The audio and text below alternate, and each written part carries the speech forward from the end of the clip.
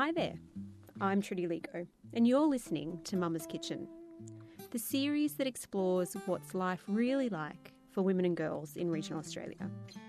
So pop the kettle on, put your feet up, and join me as I share a cuppa with some pretty amazing women. Healthcare can be really complicated when you live a long way from specialist care. Today I'm chatting with Marianne Lethbridge and Michelle Pacey. Michelle Pacey has been right beside her husband while he has undergone skin cancer and lymphoma. It's been an all-consuming battle for them both to try and juggle treatment, work and raising their two daughters. Marianne Lethbridge's life took a very unexpected turn when 6 years ago she had a stroke. Since then, it's been a fight to return to life on her vineyard. Marianne, what do you remember from having your stroke?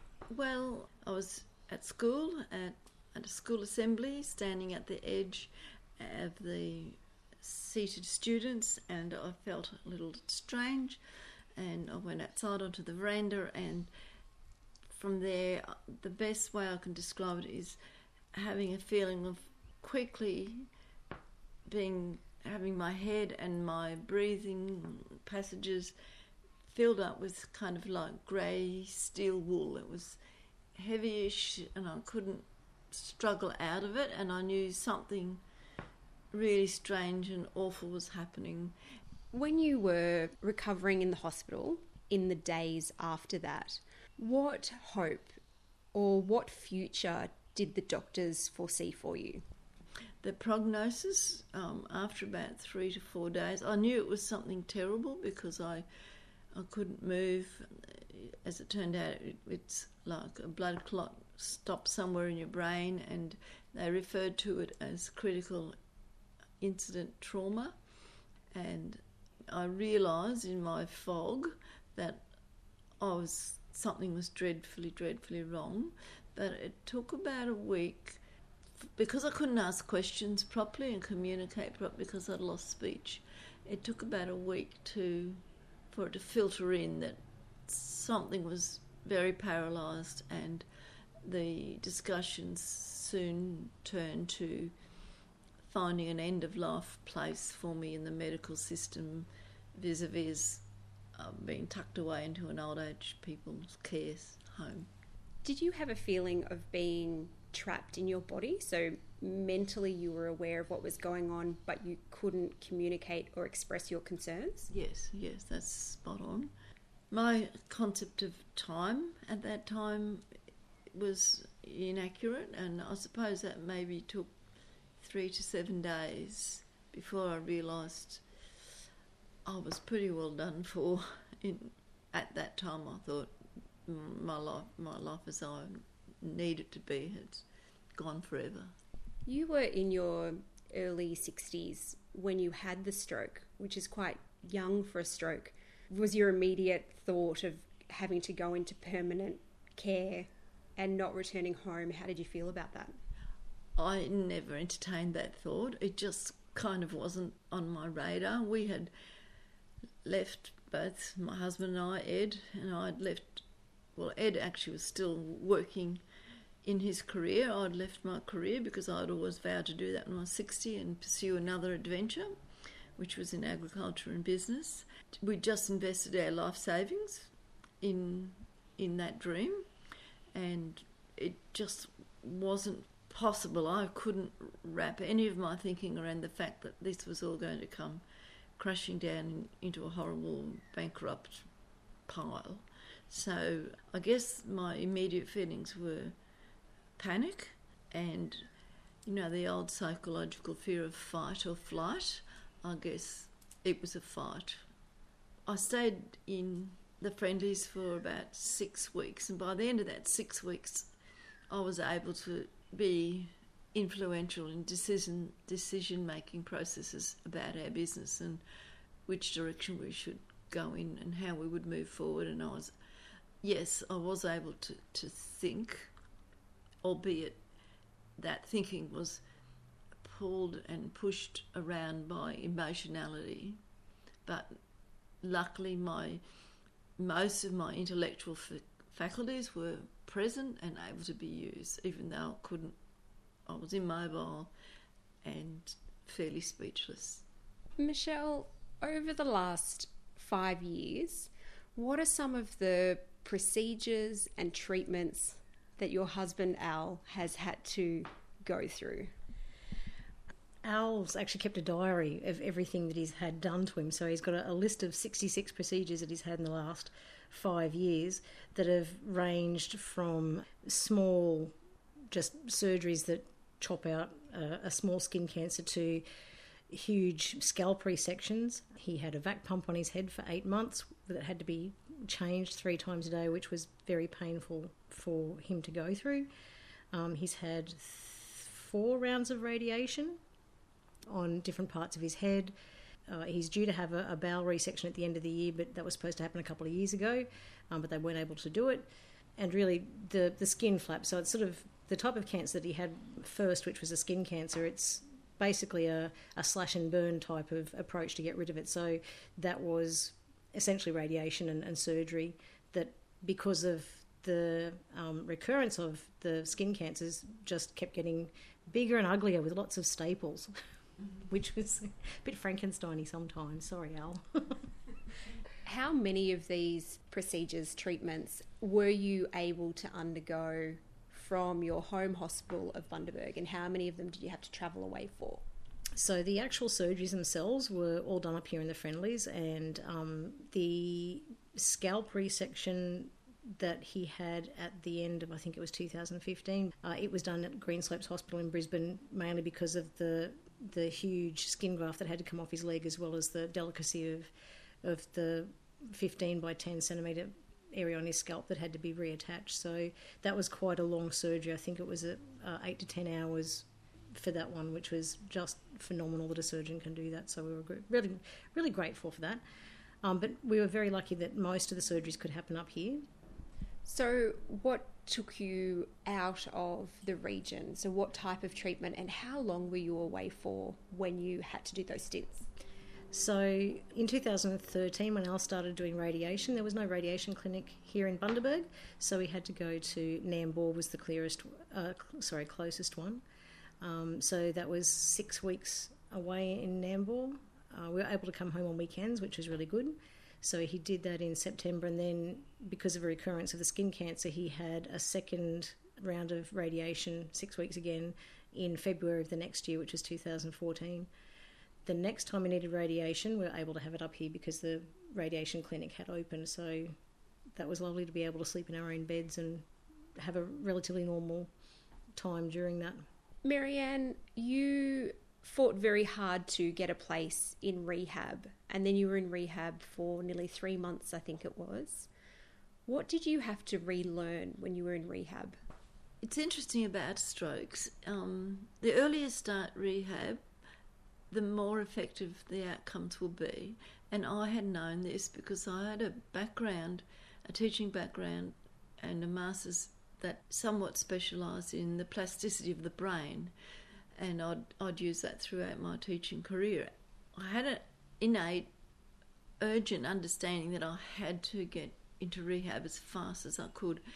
I began to campaign and look for the nearest rehab hospital, which was the old Nambour Hospital. Michelle, you might be interested. And that was then now called the Karoi Rehabilitation Hospital. And so, armed with that little piece of information, I started badgering my attending physicians, and they said, no, you've got to really accept that this is your outcome, which I didn't accept. But every time they sat on the edge of my bed, the conversation swirled around finding a local placement, not ever going home, just somewhere where I could be kind of vegetated, I suppose, and which made me swing between great grief, real deep-seated grief, and a bit of anger and panic. And I said, no, this cannot be my future. So eventually I think they might have just got a little bit fed up of this yammering, I suppose you'd call it. So I, not reluctantly but unwillingly, they signed the papers. You can go to Karoi, but it's all on your own head. You've got to take the risks yourself. And so then off I went to Karoi, and they asked me what I wanted to be able to do before I was discharged. And I said, I have to be able, because I'm in the tourism industry dealing with wine, grape growing and winemaking and the selling and serving of food and wine, I need to be able to carry a tray of wine glasses from the kitchen to a group. And I think they went gulp, and then, okay. So you help write your own program, and then it's up to you. And I did my program for 10 hours a day. And throughout that time, I regained the ability to walk, to balance, to speak. The only remaining difficulty I've 5 to 6 years onward is a condition called aphasia, which is the stumping and searching for words, and also I have a confusion between numbers that are configured alike, like 3, 5 and 8. Marianne, how isolating was it being in rehab in Karoi? Because this is outside of your home, outside of your community. Did you see many of your family and friends during that time? Well, I guess I was already quite isolated during my wellness time, because I'd come. My parents are migrants, so I was born into isolation and having to fight for acceptance and struggle for acceptance in a new country. I did gain a much greater appreciation of the struggle they went through to come and live in Australia.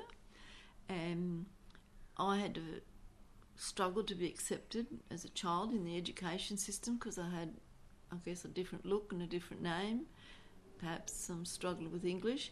So I was kind of trained up to be isolated, and it allowed me to focus, but I was very, very, very homesick. I cried every day to go home. I cried for what I thought I'd lost forever. And in all that struggle, I have a big family of siblings, and my nearest sibling at the same time as I always reflect that it was, why did we both have a big physical knock at the same time? But he was diagnosed, he's my brother Richard, he was diagnosed with pancreatic cancer, and at the time I remember being told that he had no hope, and the bottom just fell out of my world. I didn't want to try anymore, really.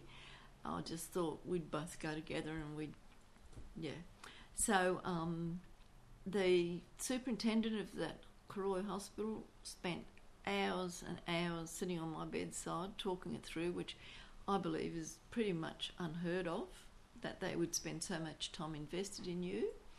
But he did say to me I had to pay him back, and that was because my job then was to, when we went down to sort of like a big gymnastics sort of room where we did our programs, I had to drag along my fellow patients, and one was a 19-and-a-half-year-old horrendous motorbike victim, another person in my age group with a stroke who wouldn't try, and then there were a few others. So I marched around the ward every morning saying, come on, we're all going to go down to this place, we've got to do our job.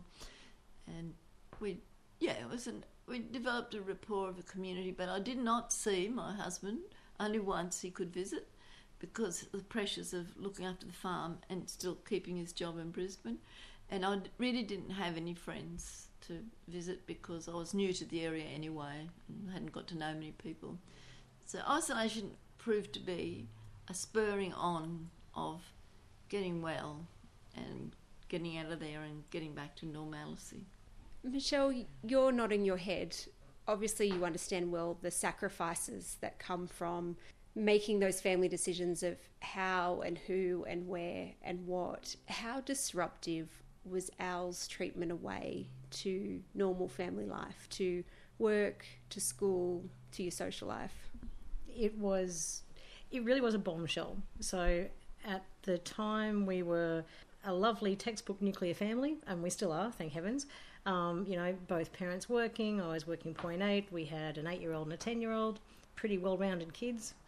And then to suddenly have both parents not working, kids are at an age where they can't just be taken away from their friends or from their routines, because they're still at a very formative age. So you've they need their friends. They're at a stage where they still identify themselves as part of their family, even though they're trying to become more independent. So that was part of the shock of going with this rather tenacious skin cancer that kept coming back and kept morphing and changing and seemed innocent enough but just wouldn't go away. So when finally Al had to go for radiation down at Nambour, I was doing Chicago with the Playhouse. I wasn't on stage, I was helping with the lighting box. So I was working at Gin as an art teacher, so I had that part of my identity, and I had being a mum. It just sort of took, you just drop everything and you go, because that's what you've got to do.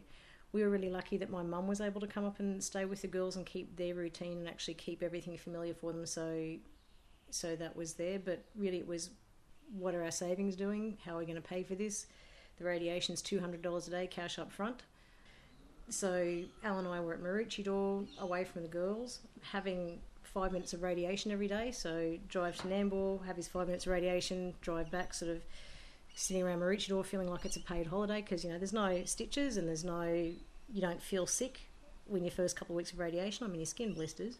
So we're sort of feeling guilty but aware that, you know, it wasn't without some sort of toll on things. So most of it was making sure that when we came home we spent lots of time with the kids, and also showed my mum that we're really grateful that she dropped everything. She's semi-retired, so she dropped everything to come look after the girls. And then when we were in Maroochydore, I didn't feel it, but I was really mindful of just making sure Al kept his morale up. So if he's feeling tired, have a sleep. If he's feeling like doing something, take him out for a walk somewhere and have a coffee, and just be a normal human being, not someone who has to have his head screwed down onto a table for 10 minutes a day while they burn his skin, which would have been pretty terrifying. I mean, we kept all the cages that I had for his face. I wouldn't have been able to do it. It would have just freaked me out to actually have that thing over my face for 5 minutes. So it did become about mental health being just as important for the good outcome as well as the medical side of things. So we had really, really good specialists, and we had, you know, excellent resources from that point of view. But the mental health side of things was just so important. Marianne, your physical battle was a big one, but how hard was the mental health toll while you were in rehab as well? Gosh, I feel for Michelle what she was just talking about. It is difficult. There's no doubt about it. Your emotionality is hypersensitive, and so every small thing seems a little bit verging on the side of insurmountable. Your ability to reason, I suppose, might go out the window a fair bit. Just the sheer effort of being tired and weary, it's like a battle, and I suppose you do fight it on a few fronts. My brother's prognosis was profound. I didn't communicate with him very much. It was a little bit before the time that you could sit down and Skype very easily and do things like that and message. I used to look at Ed and wonder what was going on inside his head. He is the kind of person he's the exact opposite to me. I'm the big, I see the darker side, and I am, I suppose, I'm a deep thinker, whereas Ed is just so Australian, and he just goes, "She'll be right, mate." And I mean, it used to annoy me, but there's a great deal to be said for that approach, because your mental state of your mental health, particularly in what I was working my way through, has a profound influence on success or lack thereof. We'd never sat down and talked about it in depth. Possibly really 10 hours a day is a long rehab program, so we possibly didn't have time. And I think that's why I valued the superintendent's time and the conversation with him so very much. I really didn't talk to anyone. I was offered counselling, but it ate into the program of the physical rehabilitation, so I chose to forego the counselling for the physical. Probably this is the most I've ever talked about, interestingly enough. Michelle, when a big health battle happens, everything goes on hold. How much during this process did you feel you lost a little bit of yourself or had started to see yourself take on a different identity? I guess I'd always wanted to be this perfect art teacher. So I had this idea that, that was when I'd have this niche and I'd get to, at Gingin especially, like I was going to be the master of my realm and, I could do all the things and it was going to be great and I'd be the best I can be. So, and that there was ego in that, whether it was realistic or not, it was just part of the dream. So when Al got sick, it put a disruption in that dream, but in supporting him, my reaction to that was to control what I could control. So that got to be our mantra, because every 3 months the skin cancer would come up. It would be a bigger surgery or a bigger lot of radiation or something. So it used to be, look, control what you can control, and then anything else just deal with it as it comes. It's not personal. So that was it. But as my identity changed from being the support, but then I could never go back to being the person I wanted to be as an art teacher. And, it's highly possible I was never going to be that person anyway, which is something you only know when you're older. And you look back and go, yeah, okay, that's fine. But I do remember just sitting and crying in the car, probably during the second year of his thing, when we had to have another lot of radiation, just going, I'm never going to get to be what I want to be, which at the time I felt really selfish, because obviously being a great teacher is not the same as winning a battle against something that's in your body that's trying to kill you. So, and Al was really good and supportive of that, because he realised it was just fatigue and tiredness and just where I was at. So that changed my identity, but just having that cry just let that release. So it was that now's not the time. If I get to come back to it, that's fine, because really it was about supporting him and supporting the kids and supporting me where I needed it, obviously. But because he was basically had the war going on in him, it was about supporting him and his mental health and making sure that everything was optimal for him getting better. His identity, he's gone from someone who was sporty and relatively outdoorsy and someone who was a manager for IT in his particular job, away from that job for 12 months. So he's come back. They've decided they don't need him anymore, because while he was away, everything kept running, which there were reasons, because he could do everything remotely, so there was sort of that in there anyway. But also he's come back to not being able to go outdoors and not having the energy for him to do things. So he's come back as feeling a little bit reduced in how he sees himself.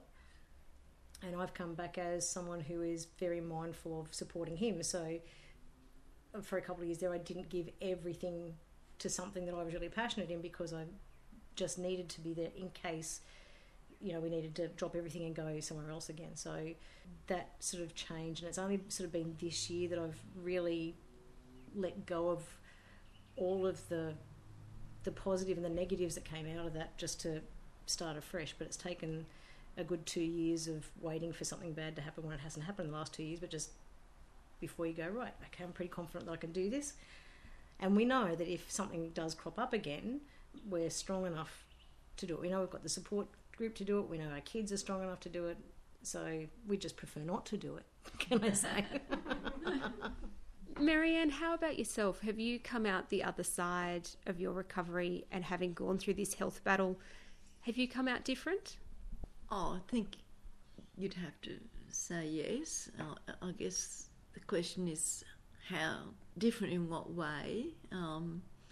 There is a lot to be said for this discussion, or this kind of thought out there, of the invisible handicap. Sometimes, not often, but sometimes I wish there was just a little symbol you could wear to say, world, people in the world, if I'm like this, there is a reason. And I'm all my life, throughout my teacher training, my studies and so forth, I've always picked up on the fact that you've got to unpackage stuff to understand it. You just don't say, oh, A leads to B, and you treat it with C. So I've become better at unpackaging, certainly understanding how I feel about things. I'll never be the same, because like Michelle, you just lose the persona you are. My persona, I think, was I can climb any mountain, any time of the day. Yeah, I'm invincible. And I think that's really healthy, and most people feel like that, thank goodness. But yeah, I came out of it different. Michelle, how different would your experience and this battle have been if you guys lived near the hospital where you could get all of your treatment? If you had been in the city and if you hadn't have had those long periods of time away from the girls and things like that, how different would it have been? It would have been a lot easier from the start. So any of the operations or treatments that Al was able to have here in Bundaberg just meant that he could gummage down, come straight home. He could sleep in his own bed.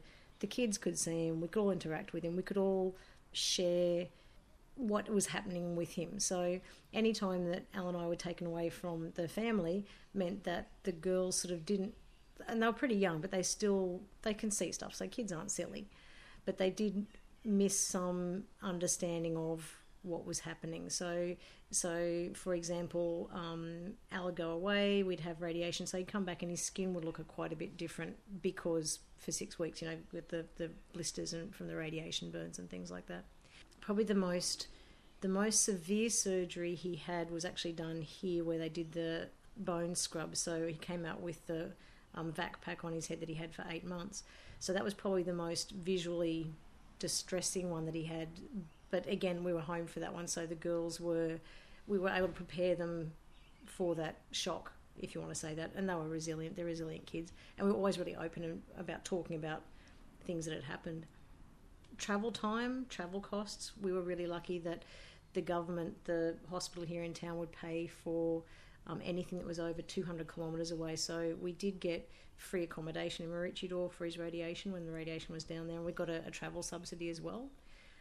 And then when any surgery he's had in Brisbane, we've got relatives down there that we stay with, so that's been very, very handy. Michelle, do you feel like you're out of the woods, or are you still in the middle of it? I won't ever feel like we're out of the woods. That sounds very dramatic, but so I'm pretty sure with his skin cancer, which was the most dramatic lot of work that he had, we know it's not going to come back because they removed lymph nodes and they removed everything that could possibly go wrong for that one.